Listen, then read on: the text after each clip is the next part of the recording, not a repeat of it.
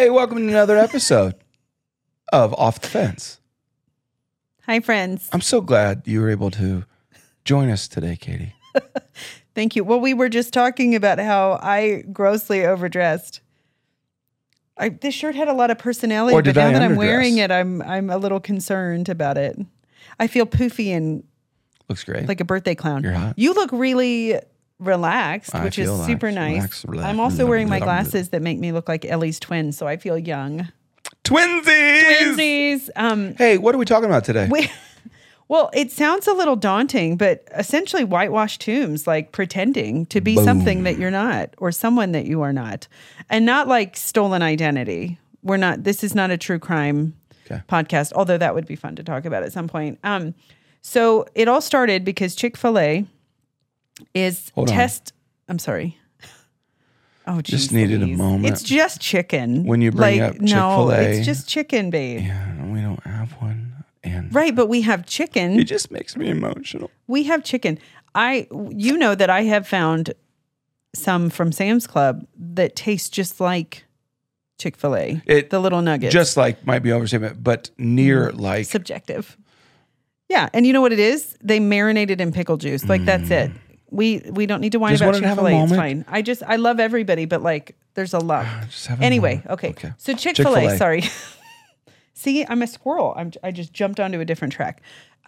Chick-fil-A is like pilot testing in places. I'm going to read Denver, Charleston, South Carolina, and Greensboro, North Carolina. Fascinating choices for like Denver and then North and South Carolina. It's really interesting to me that those are the pilot locations. But they are piloting a cauliflower sandwich. Makes total sense for Denver. It's a cauliflower chicken sandwich minus the chicken. Okay. Mm-hmm. But if you Google it and look at a photo of the sandwich, it looks as close to the chicken sandwich that they normally serve than anything I could think of. If you just look at the photo, you'd go, why are they talking about the chicken sandwich?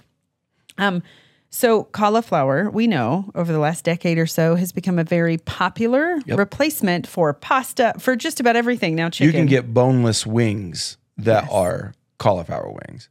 Which is, I struggle with them calling it that. No, I so know. we even I eat know. cauliflower rice, and we like it. Oh, yeah. I like cauliflower just as a standalone vegetable, not even steamed or cooked. I love it. I love cauliflower. It makes your breath smell super bad when you're finished, but I actually love cauliflower. It's got like anyway, it doesn't matter. So what it got me, it just started stirring something in me and thinking, because I think a lot of times we function like the cauliflower sandwich. We aren't a chicken sandwich, but we make ourselves look so much like one that we can be.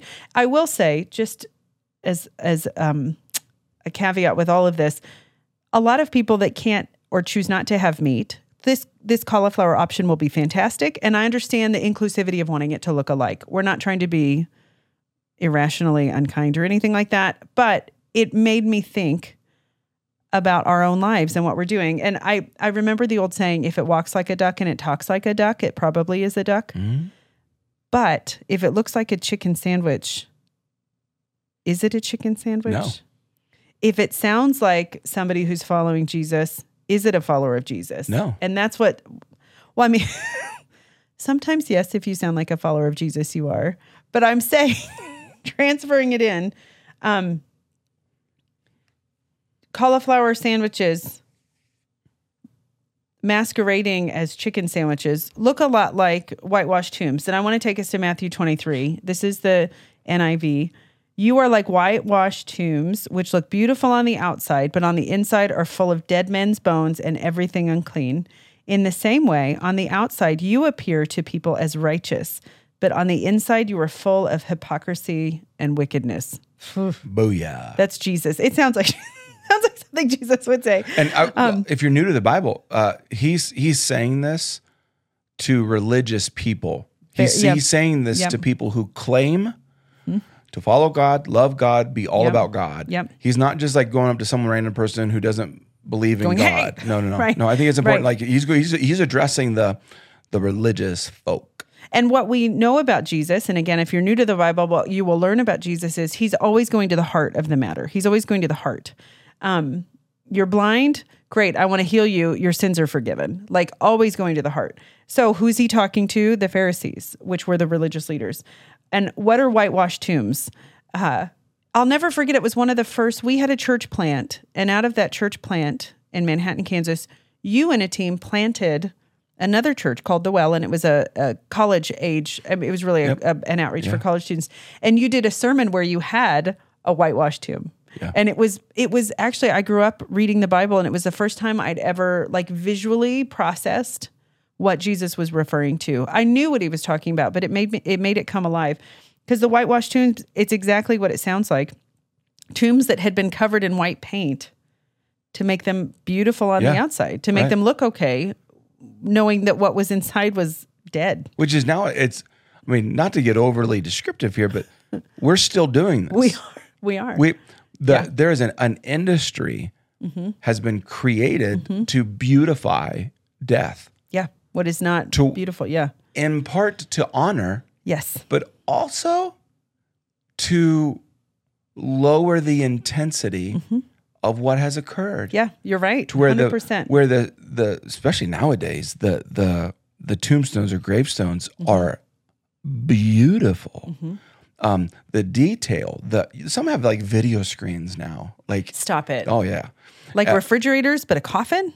Like refrigerators have video screens. Like that's weird. Yeah, but on the tombstone. Why? There's a video replaying that person's life. Like think of the slideshow that you often see at a funeral. Yeah, help me though. Is that just for the funeral, or does that go into the ground with it? Because it goes on the tombstone. Oh, on the tombstone. I'm sorry. I thought you were saying coffin. Not on the casket. Jeez Louise. Okay. On the tombstone. That still feels like a lot. I'm just saying. Because it makes that space less of a reflection and more of a. I get the point. I mean, it's kind of cool if I was able to go to my grandpa's grave and see pictures of him in the Navy and you want people to know about the people you love. Not hating on it. I'm just saying our culture is used to really beautifying something that's very actually gross.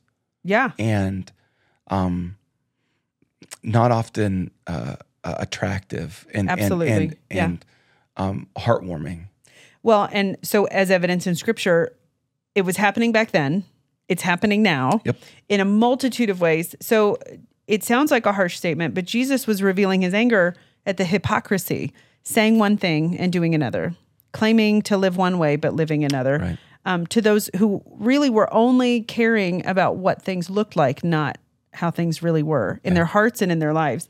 And so it got me asking the question, because I hear over and over again, the work that I get to do, I spend a lot of time in the community, and often it's not always with people who believe in Jesus. Okay.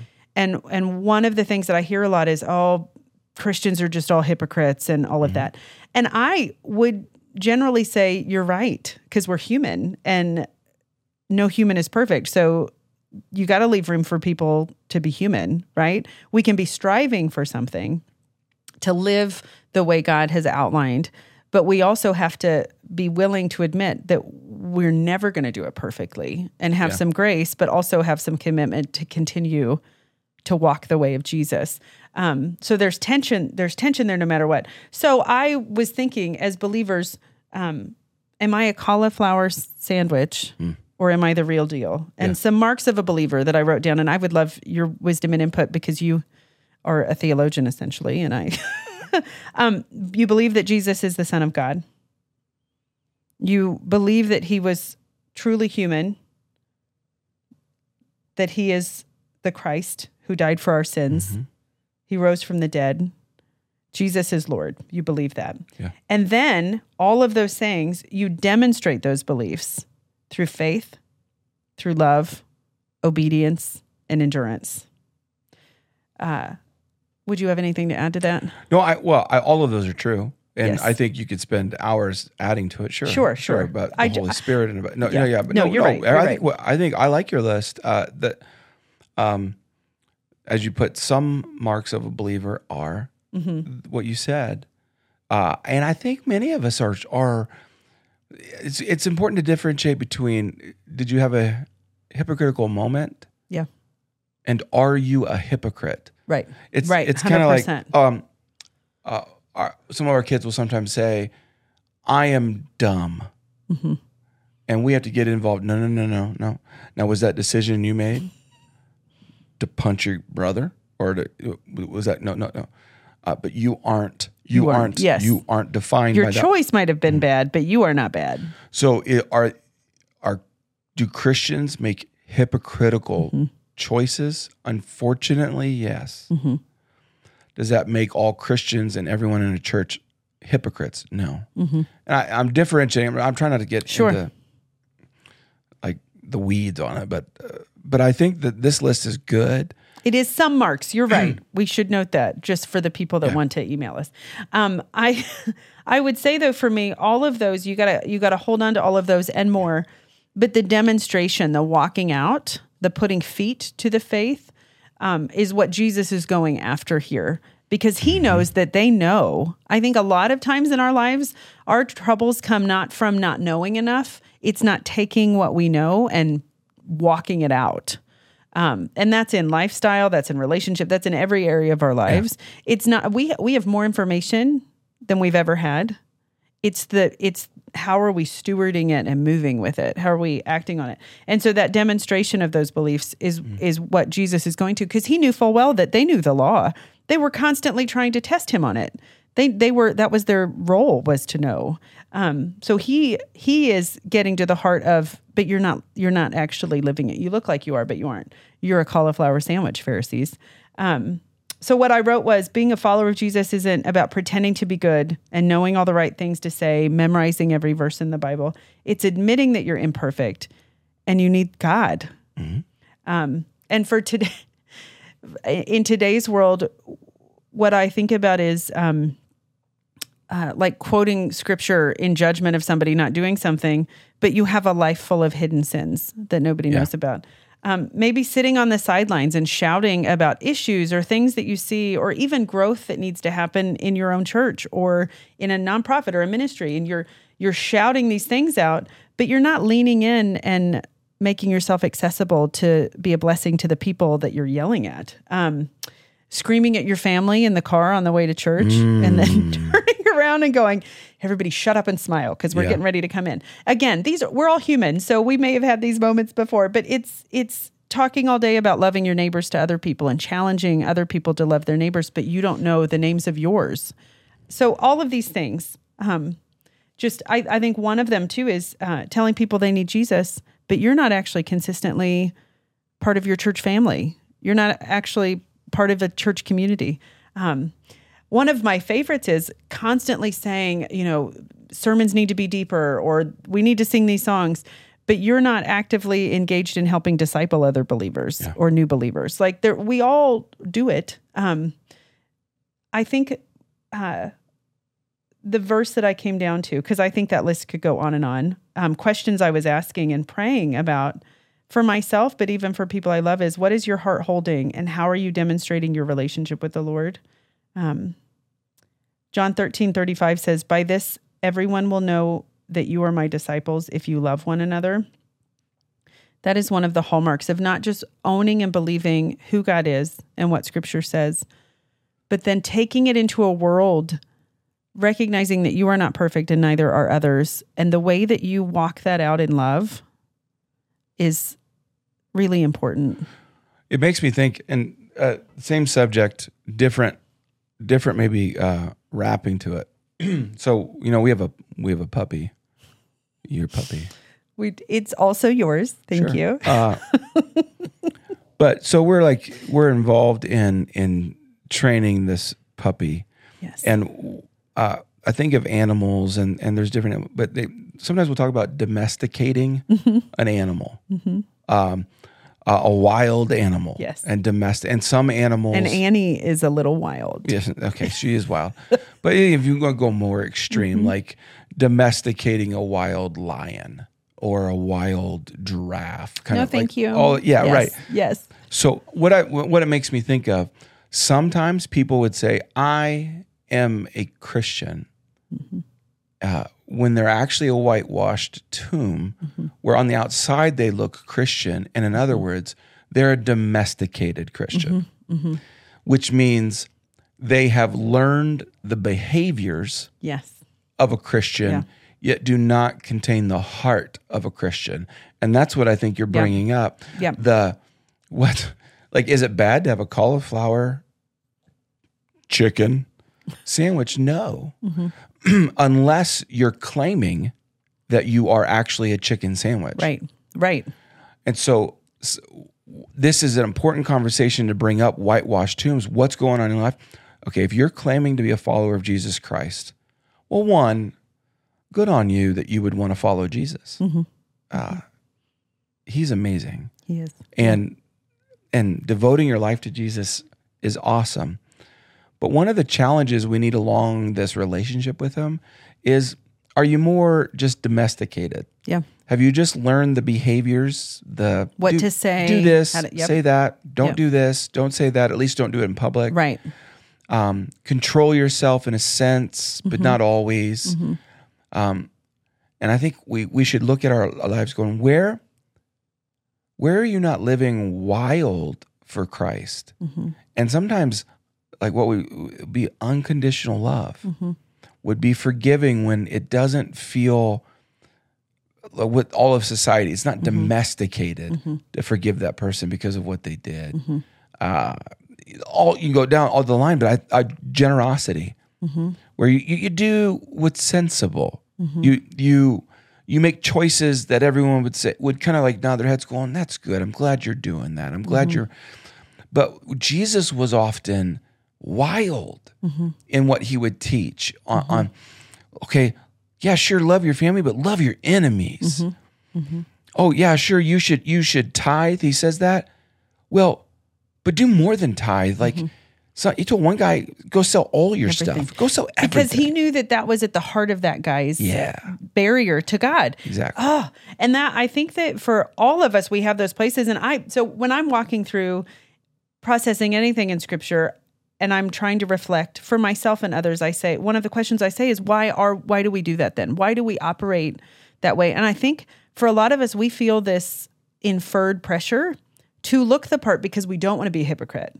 And so we try to rush to the end. It's like having the cookies finished before you even start mixing them. Like I want to look the part. I don't want people to think something bad about God or me or whatever because I say that I'm a believer, and they kept going, oh, hey.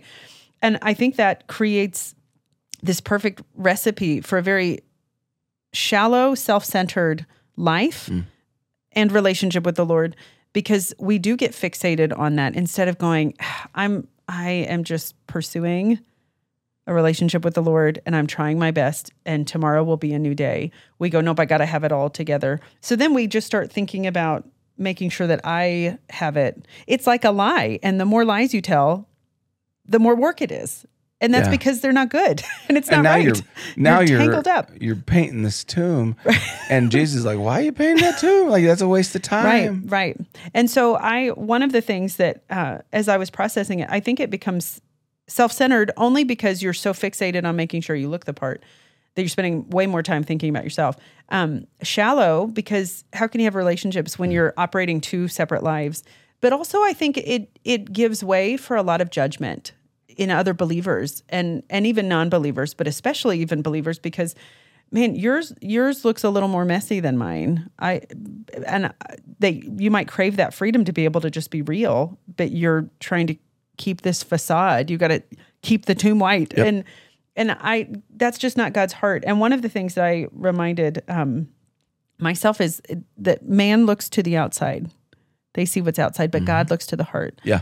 And I think the kryptonite for living a whitewashed tomb life, for getting the key to getting off the fence about even being tempted to pretend that you're something you're not, is to remember that God looks at the heart, and He is the most important, and His opinion is the most important. And so start the quiet, like day-to-day, sometimes ugly work of getting your heart right.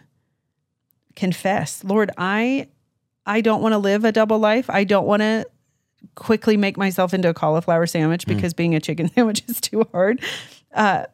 Start doing the work of just He and you. and start inviting people in. I always think you should invite people in, but God looks at the heart. So start there. How is my heart? How am I living this out? In what areas? Maybe it's not your whole life, because I don't want to speak in general terms, but maybe there are areas of your life that you're trying to pretend to be something you're not because you're afraid of what people will think. God sees you and loves you and will meet you right there.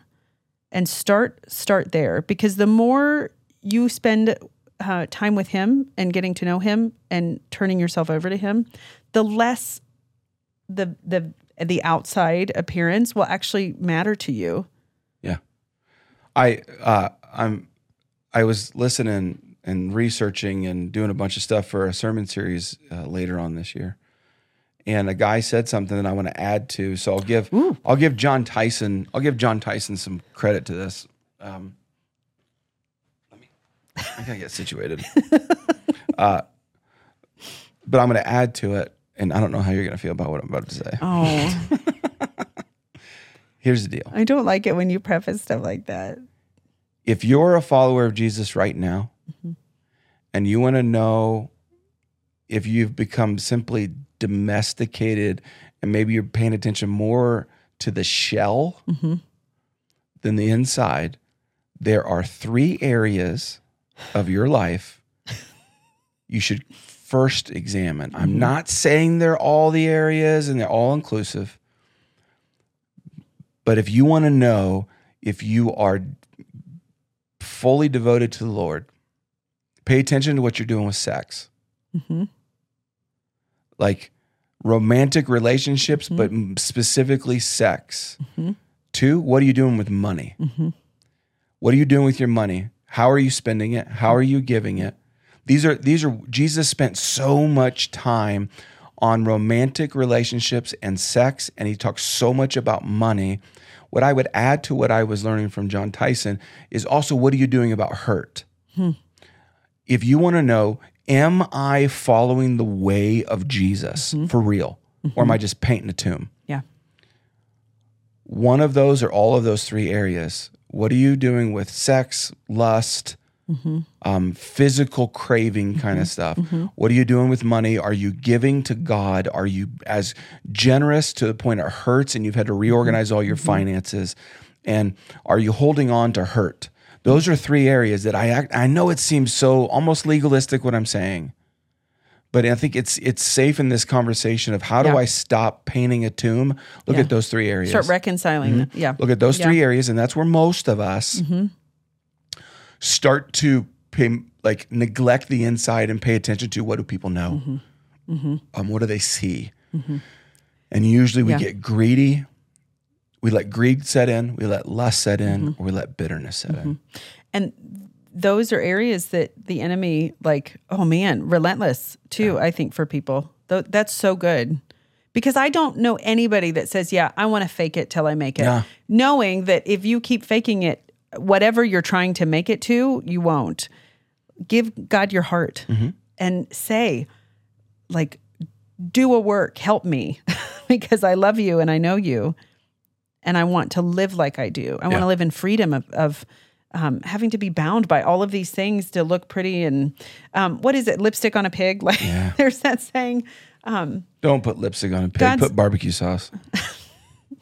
I won't do either, because that should be a bumper sticker. We had pigs growing up, and I don't even like pork because those little monsters. Ugh. I just remember getting chased when I was little, and I was sure I would get eaten by one. I'm going to make a T-shirt. Please don't. I love you. Well, you can. I just won't wear it. Stop putting lipstick on the pig. Get some barbecue sauce. You might want to clean that up a little bit. I might.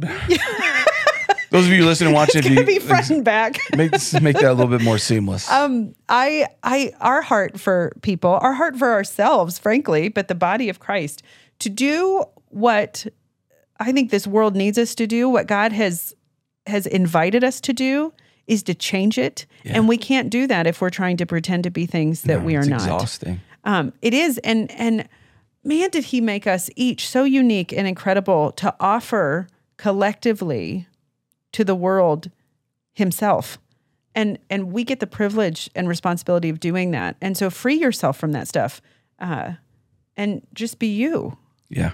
And then there's no tomb even, because you're getting to walk around flesh and blood fully who you are called to be in Jesus. So anyway, I've got a lot of opinions about that. But the cauliflower sandwich, I don't know why, but it set me off. I might even try it. I love cauliflower. Triggered. But I was like... Or the new politically correct, she's activated. Huh? The new politically correct term is activated, I think. Not triggered. You can't say triggered anymore. I don't know why we pay so much attention to those words. I don't. But thank you for letting me know. I didn't know that. I, up until not long ago, thought a meme was called a meme. So that the triggered, activated, all of it new to me. So what we're saying is be wild, but be wildly in love with Jesus. Yes, thank you. Didn't know where you were Fight off the domesticated, or I should say, culturally popular, subdued Christian. Follow Jesus. Yeah. Look at what Jesus said and follow that. Yeah. And it will be wild. It will be difficult and fulfilling and full of peace and you will be imperfect. Yeah. But God is not. Sure. So cling to him. Thanks for listening to another episode of Off the Fence. We love you so much. Till next time. We love you so much.